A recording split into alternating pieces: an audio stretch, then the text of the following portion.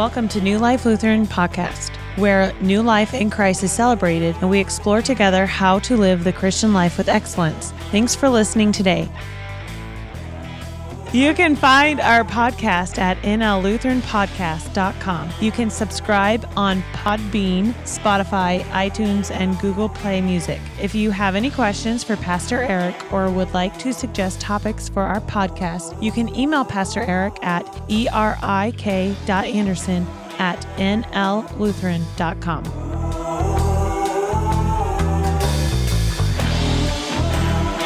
Welcome back to the New Life Lutheran Podcast. I am Pastor Ben, and with me is Pastor Erik, our discipleship pastor. Over the past 4 weeks, we have been attempting to equip you to lead and ultimately participate in your life group in a way that allows you to maximize its potential. And if you've missed any of these past podcasts, I encourage you to go back because we have covered a number of things. It's actually week 5, and so we want you to really have the full equipping that we're here offering to you. And so please go back. But if you want to listen, of course, we have some more stuff today.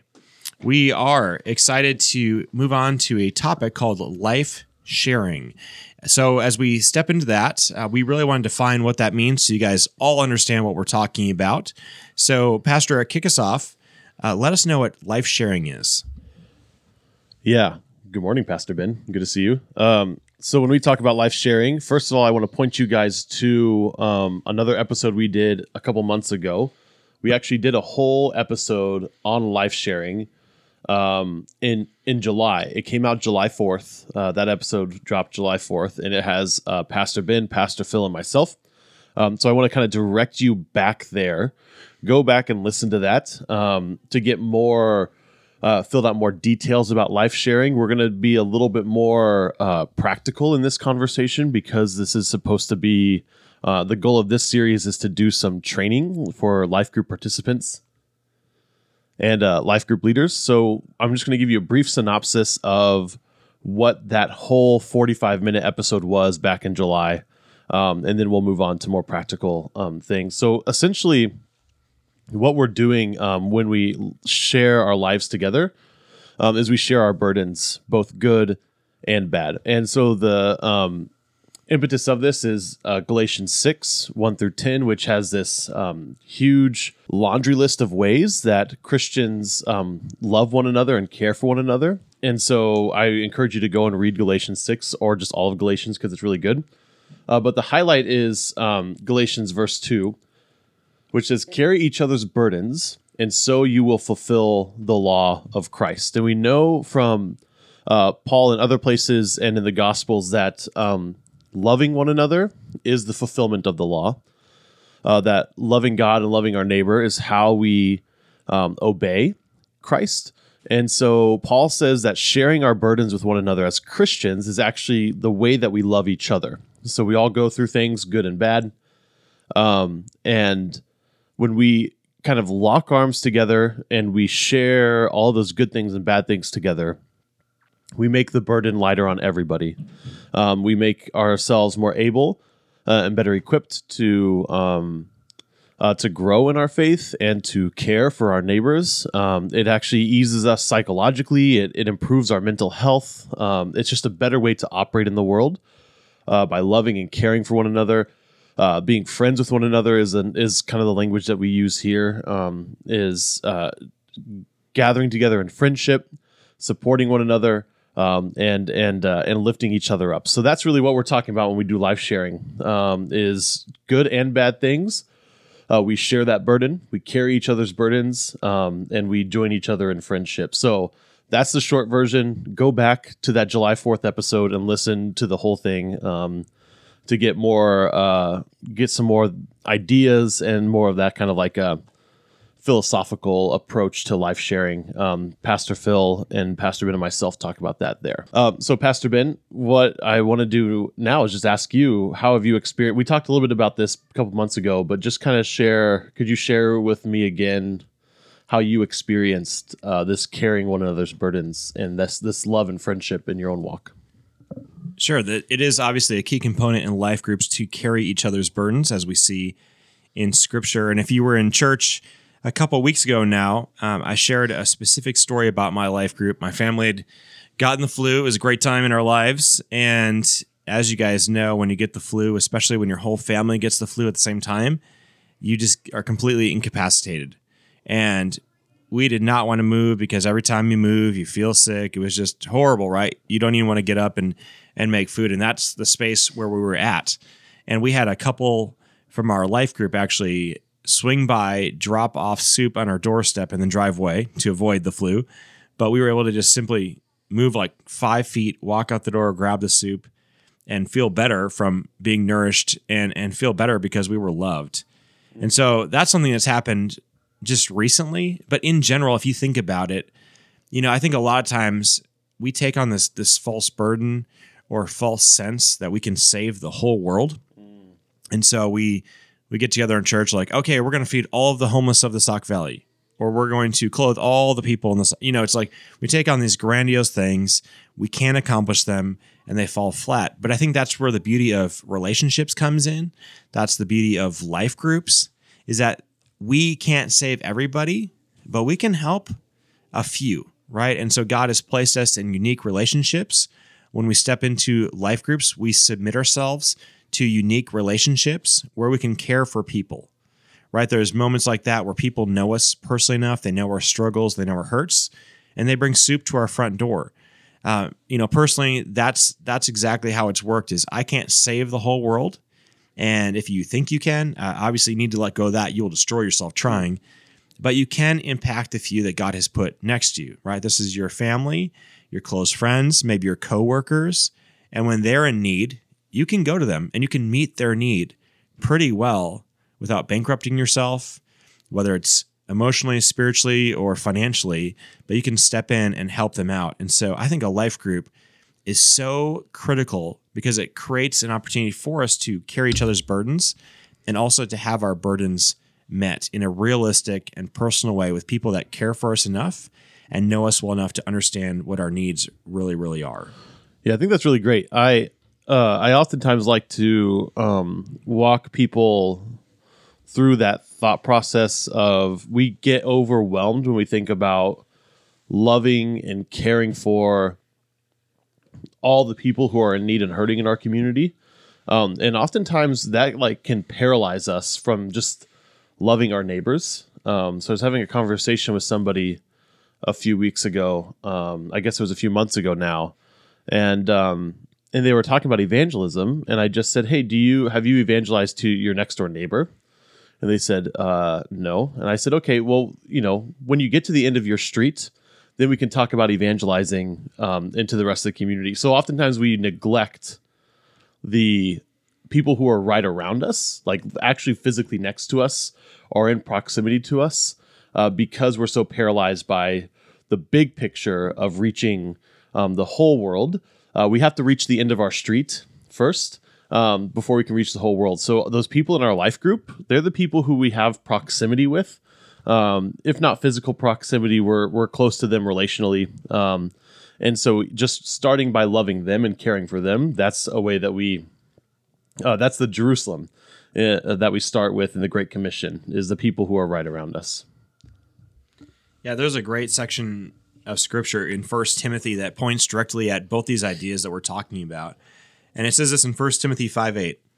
Anyone who does not provide for their relatives, especially from their own household, has denied the faith and is worse than an unbeliever. And so it points at this idea that God has uniquely placed people close to us, and those are the people we should care for and put our energy into. Now, that doesn't mean that we just avoid the rest of the world's problems, but I think Pastor Erik makes an incredibly valid point that sometimes we like to grandstand and talk about saving the world, or we think that's a better endeavor. And so we dream up these ideas that will never happen, and we avoid the stuff that God has put right in front of our face, like our family members, our relatives, our neighbors, our coworkers. Yeah. And just imagine a world where people just took ownership of that. Yeah. If every believer just took ownership of that, we wouldn't be having these conversations about large-scale fixes. I mean, it would just be dealt with because everyone has, 20 close relationships or so. Right. And if everyone was able to take care of those 20 people and those unique people take care of their 20 people, we don't have these issues anymore. Right. But we have a lot of issues because we tend to dream big, produce small, and not take care of the people who are right under our noses. Yeah, if every Christian in the Sauk Valley dedicated themselves to outreach in their neighborhood, the entire Sauk Valley would be reached. There are Christians in every neighborhood. So if everyone took ownership of their own neighborhood and their own neighbors, we could fulfill the Great Commission in Sauk Valley. We could reach everybody. But we oftentimes we think big and then we end up executing small because the goal is too big. Well, we're going to keep moving through this idea of life sharing, which is the big general theme that we're talking about and really breaking down as we work through this. But we've already talked about sharing one another's burdens. What are some other benefits, Pastor Erik, that life sharing offers us? Yeah, so when we talk about this kind of thing, life sharing, and I guess just discipleship in the broader sense, in the Lutheran tradition, what the kind of like Lutheran reformational language we have for it is called the consolation and conversation of the brethren. And this is highlighted in the Augsburg Confession. It's highlighted in the catechisms. It's in the idea, Martin Luther, when he talks about the conversation and consolation of the brethren, one of the big things that him and the other reformers were trying to do was to reconnect with the biblical truth of the priesthood of all believers, that every single one of us is a minister of the reconciliation between God and man. Every single one of us is a minister of the healing and the hope and the peace and the joy and the ministry that is God's work toward us, which is the gospel. And so Martin Luther talks about conversation and consolation of the brethren almost as another sacrament. It's almost like God works on us. He does work on us through the people around us. And kind of the main, one of the main verses that we look at when we think about this is in Romans, where Paul says, I'm not ashamed of the gospel because it's the power of God to save people. It's the power of God to transform people. And then later he says, how can people believe the gospel without hearing it? And how can people hear the gospel without somebody preaching it to them, without a preacher?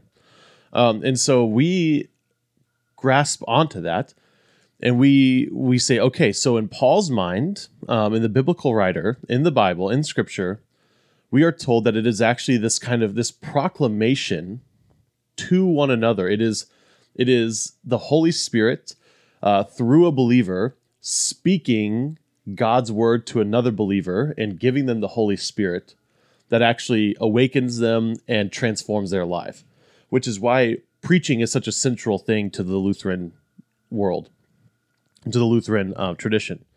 And this conversation and consolation of the brethren, it takes that proclamation and it takes it out of the realm of like professional preacher and into the realm of every single one of us is a minister of the reconciliation. Every single one of us is a preacher.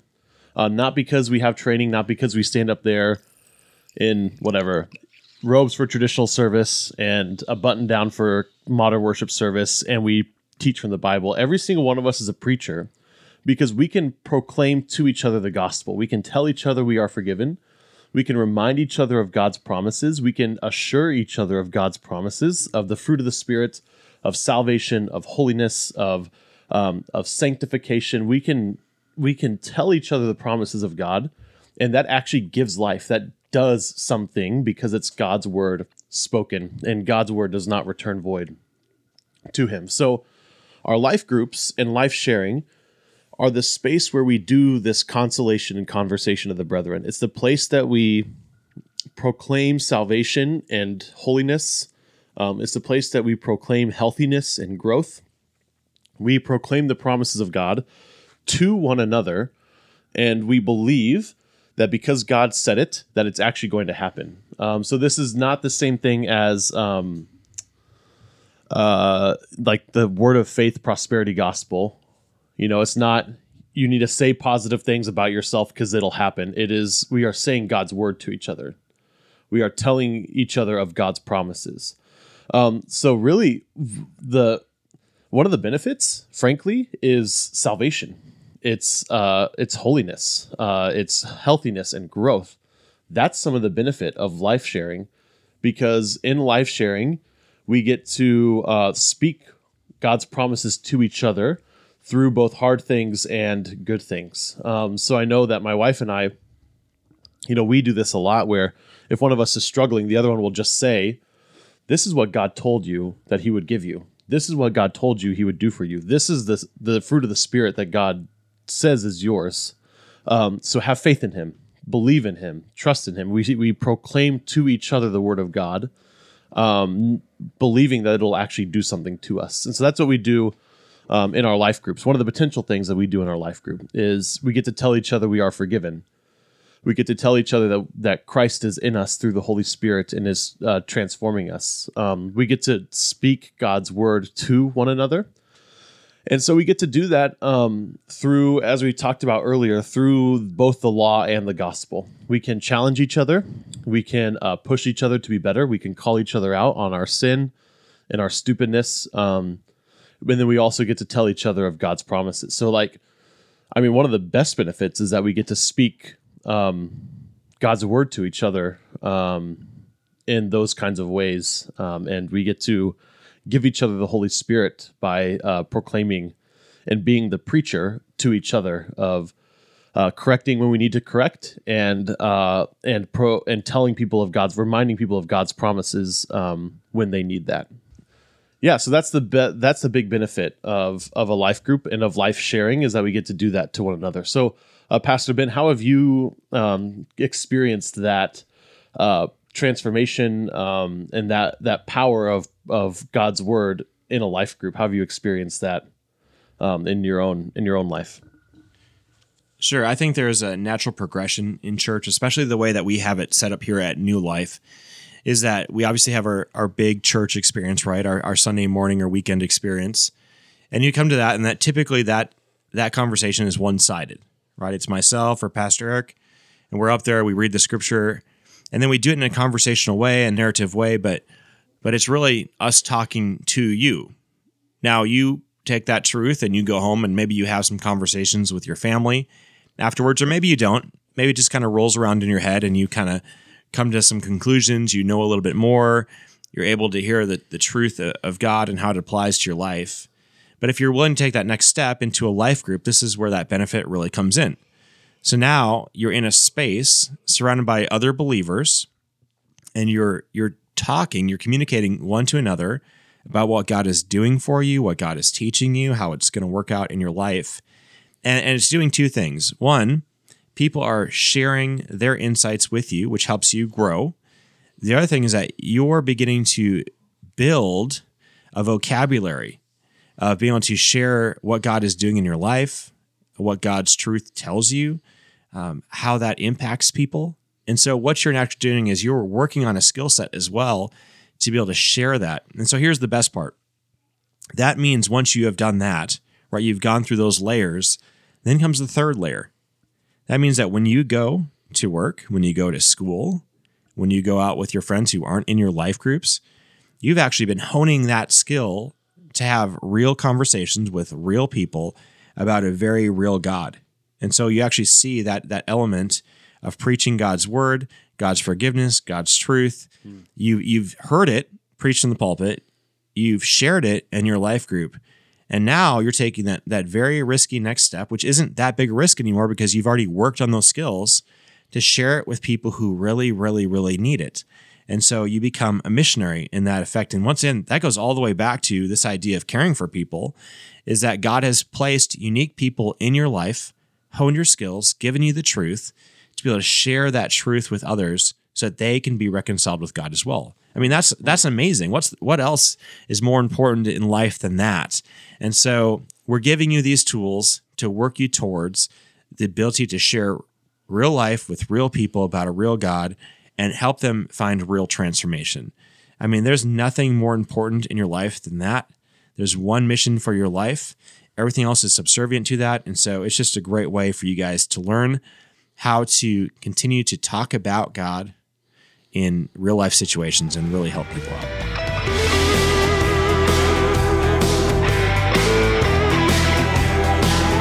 Okay, we're going to jump back into our life group experience.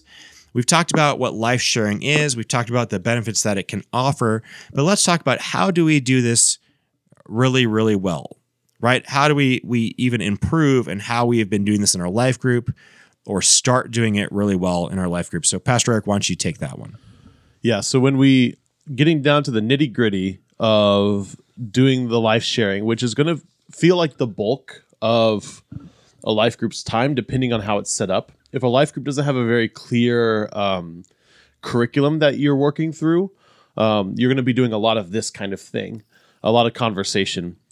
And so I have a couple of tips for you life group leaders and life group participants. And then I have one activity that I think helps kind of break the ice with life sharing. So first of all, when you enter into your life group experience, reminding people and having your life group dedicate itself to confidentiality is a really important thing. So my wife and I, Sarah, we lead the college age life group. So we have the college kids come over to our house every other week. We feed them, and then we have a conversation. And the way that we do it is I just ask them what they want to talk about next time, and then I do research, and then we talk through the conversation, walk through that conversation when they get there. So it's pretty loose, not a lot of structure in our life group. But almost every time when we have a meeting, I just remind people that what we say is confidential, that we don't talk to people outside of our life group about what's going on in the lives of people in our life group. So we can talk about the study that we did, or whatever. We can talk about the discussion, but not about the things that are going on in other people's lives. So I just remind everyone of that confidentiality. And then we kind of enter into our life sharing space, which we do. This is the activity that I encourage you to do. When we're having our meal, we just start our life group by going around, and everyone gives one high for the week, so one good thing that happened, and one low, one bad thing that happened. And sometimes they can be as trite as, oh, I had a stressful day at work on Tuesday. Okay, then we kind of talk about that a little bit. Or it can be as serious as, oh, I lost, this family member, they died this week, anything like that. It can be as much or as little as that person wants to share, both for the high and the low. So we just go around, and everyone shares one high and one low. And as we go around and people share their high and their low, oftentimes I'll ask follow-up questions. So I have several questions that I just kind of have memorized that I hold on to. And this goes back to the last two podcasts that we've done in talking about asking good questions. Is I just ask open-ended questions. When, where, what, why, how, ask those kinds of questions and just keep digging in. How did that make you feel when that happened? How did you respond to that? Why did you respond that way? What were you thinking when you did this? How did that, that kind of thing. I just ask lots and lots of questions as we go around. Just kind of as I feel the Spirit lead, or as I feel prompted, I'll ask those questions. And we can dig in more into those highs and lows as we go around. So we go around, and one person will share their highs and lows. We'll ask a couple questions. We'll talk about it. Next person, we just go around the whole table during our meal time, and that's kind of how we shape our conversation there. So that's a super easy way to do life sharing. You just share one high, one low. Everyone does it. You ask good follow-up questions as needed, and there you go. You've done it. The conversation just kind of naturally progresses and naturally blooms from there. So that's a super simple way that I encourage all of our life groups to do. When you get your life group started, as you get together and you get your snacks or whatever it is that you're doing, just start with that. Go around the room. All right, give us one high, one low for the week, and ask good follow-up questions as people share. So that's a great way to do that. That's a great way to do that life sharing, a super practical thing that I like to do. So as we embark in this, despite asking really good questions, doing them really well. The reality is we're still dealing with real people, which can be really challenging. Mm-hmm. So what are some complications that might arise, and what are some solutions for those complexities? Yeah, so there's a lot of complications. I made some notes here of some things that I think kind of can cause the most, the biggest complications. The first one is that when you enter into your life group, everyone's going to have a different personality. Everyone's going to have a different. They're gonna have a different comfort level about being in that space. So just when you enter into the life group experience, make sure that you don't impose your personality and your expectations on other people. So here's a good example. My wife is very introverted. I'm very not. So I will talk and talk and talk and talk and talk and talk and talk. My wife will not say a word. We'll say one or two words at an event, at a life group, whatever. She will not say much.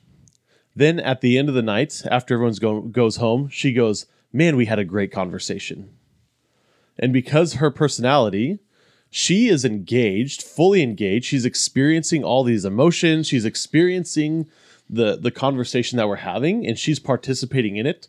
She's just not saying anything. So for me, if I don't say anything, it means I'm tired or disconnected or angry or whatever.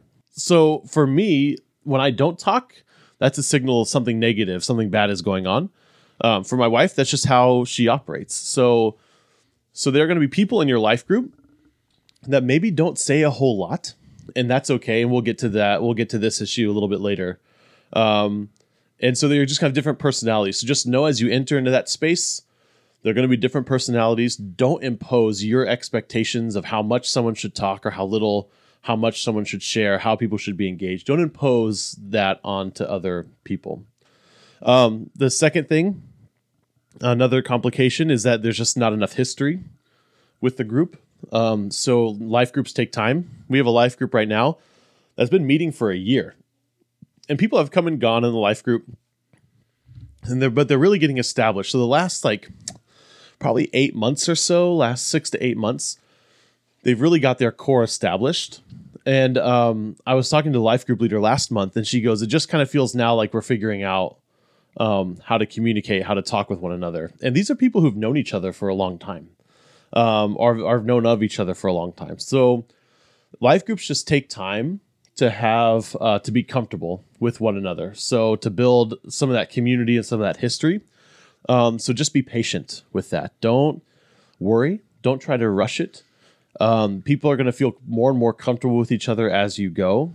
So just don't feel like you need to rush into getting really deep conversations really fast. It's not going to happen. Just give it time. So that would be another one. Sometimes in a group, like I mentioned earlier, you feel like there's not enough sharing. So just be patient with that. Let people share as they feel comfortable. People will feel more comfortable the longer you're with them. We have one person in our life group, our college life group, who's very reserved.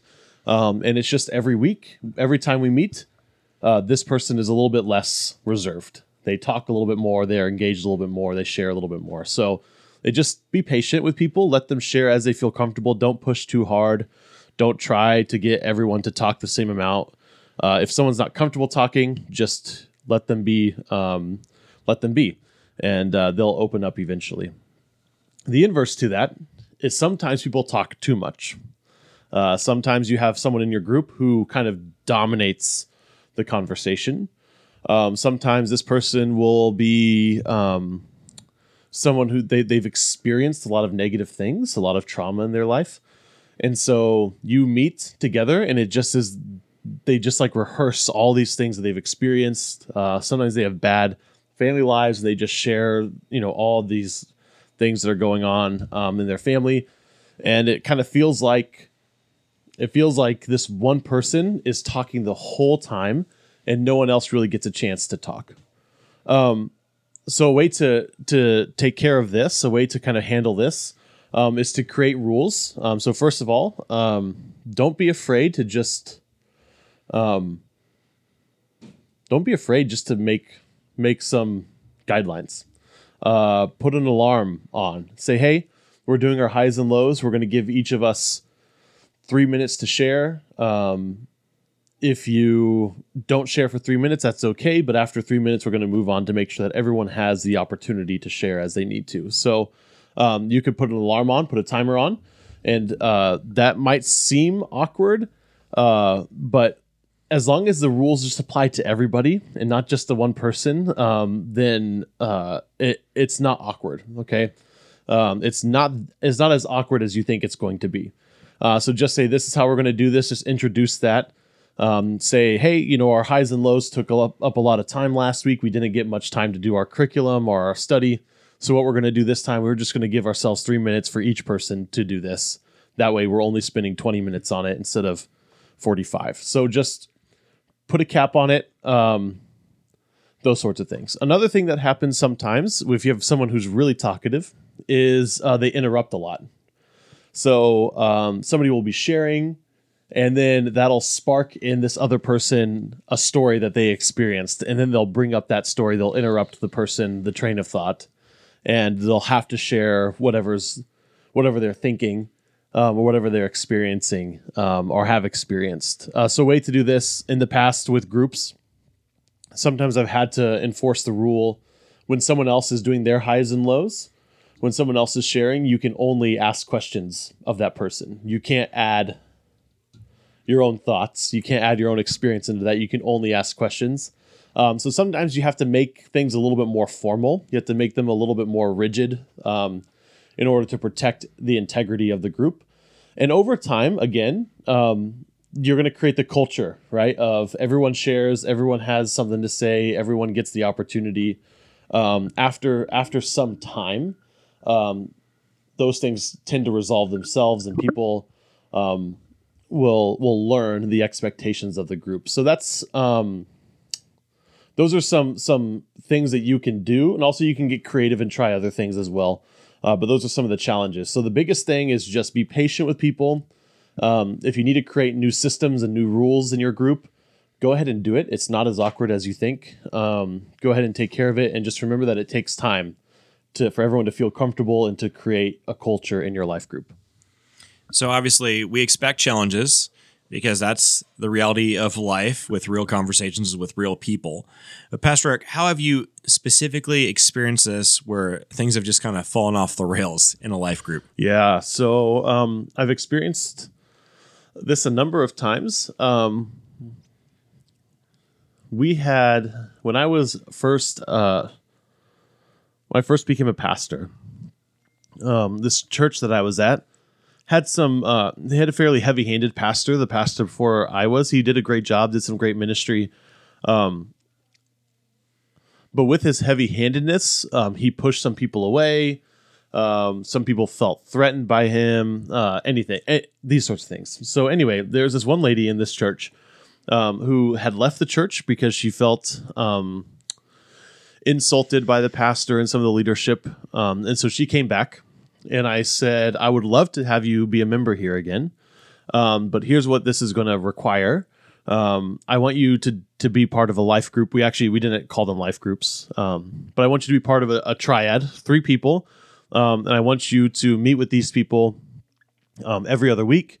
I want you to go through this book. And you can be back in, but this is what we're going to take it easy. I want you to be part of this life group for a while. And she was kind of she kind of became like a cornered, coyote a little bit, got real snippy, real inconsistent. She talked way too much in the life group, kept trying to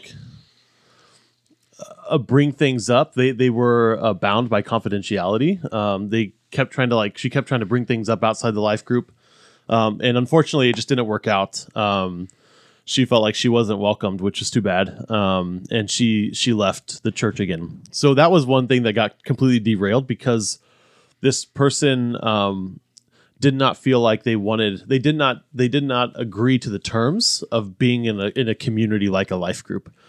She did not think that she needed to follow the rules of confidentiality and follow the rules of being dedicated to one another and caring for one another. So it was a little bit of a selfish experience for her.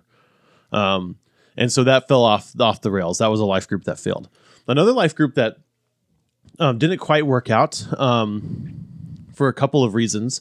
When I was in college and I interned at a church, we were putting together a life group ministry, and I kind of led the charge on that. And what we did is that we had some people who were pretty concerned about the confidentiality issue. And so what we ended up doing was when people entered into a life group, they signed a pact to be part of a life group and for it to remain confidential. And that turned a lot of people off because it was like it was way too formal. It was way too much for people to really buy in. It felt really artificial. And so that was one way that we experienced those things. Those groups never took off. Part of it was because of that confidentiality agreement that people didn't want to enter into a space that was that rigid. And so that's an example of maybe the rules were a little bit stifling of community. So we have to find this good balance of being part of the community and abiding by the rules, by the expectations, but without it being too rigid. So those were a couple of times on opposite extremes that life groups didn't work out. What about you, Pastor Ben? Yeah, I've seen this as well. Really, two things stick out to me as you were talking, two of my own kind of experiences.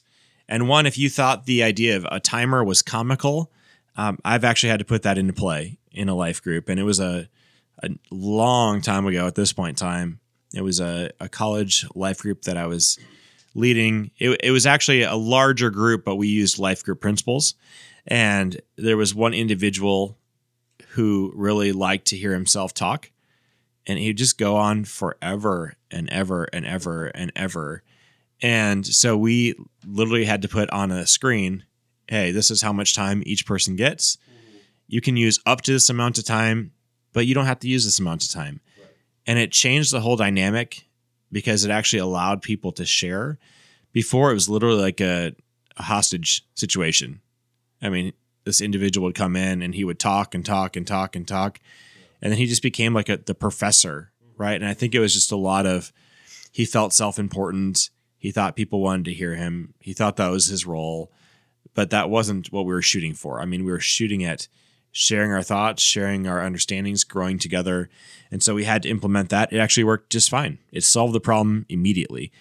The other one I've seen too is meeting in a life group where everyone is open to being vulnerable and sharing life, but one person is obviously pretending. And so I was in a life group personally, and we'd go around and we'd be open and honest. And then the other person would say, everything's great.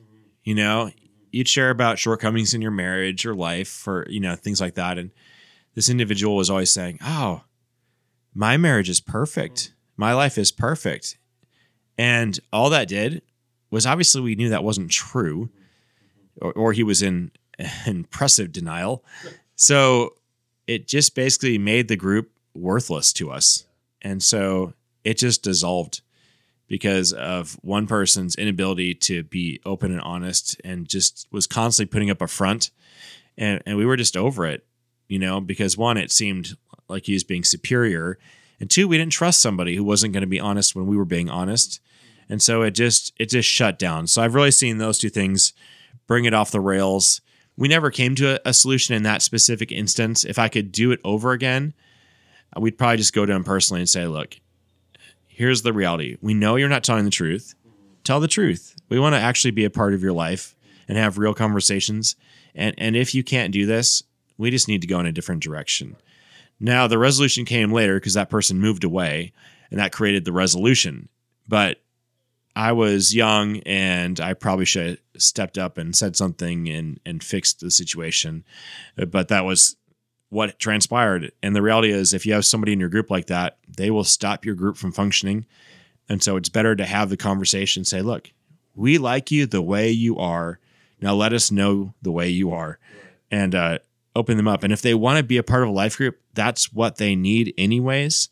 And if they aren't willing to do that, it's best to just cut ties for the good and the health of the group.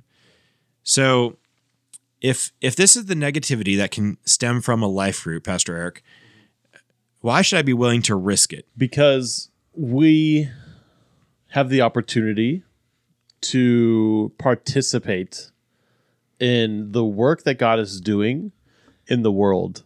And we do that through these kinds of conversations. God is transforming us. He is making us better. He is making us holy. He is deepening our awareness of grace. And we get the opportunity to participate in that with one another. That's actually the reason I became I became a pastor. It's because I wanted to be a part of the lives of people as God was working on them. And so it's a great joy to partner with God in his work of transforming the world and transforming our hearts and our minds and our lives. It's a great joy to be able to be part of that. And really, we don't get a choice in this. This is really this is the way that God has given us to participate in the kingdom, is by loving and serving one another. So we get to be part of something really exciting. We get to be part of the work of God in each other's lives. So that's why it's worth it. It's just complicated because we're people. Well, thank you, Pastor Erik, for our conversation today. And thank you, listeners, for joining us through your computer, phone, and those still utilizing AOL discs. We appreciate you joining us. Pastor Erik is actually too young to even get that joke, but hey, I remember we had AOL discs in my household when I was little. So we'll talk quickly because we don't want you guys to run out of minutes before we finish up. But we do appreciate you joining us and listening, and we hope that this podcast helps you move forward in your journey through your life group experience and in your experience in life. Until next time, this has been Pastor Ben, and joined as always with me is Pastor Erik, and we will meet you on the other side of the calendar year.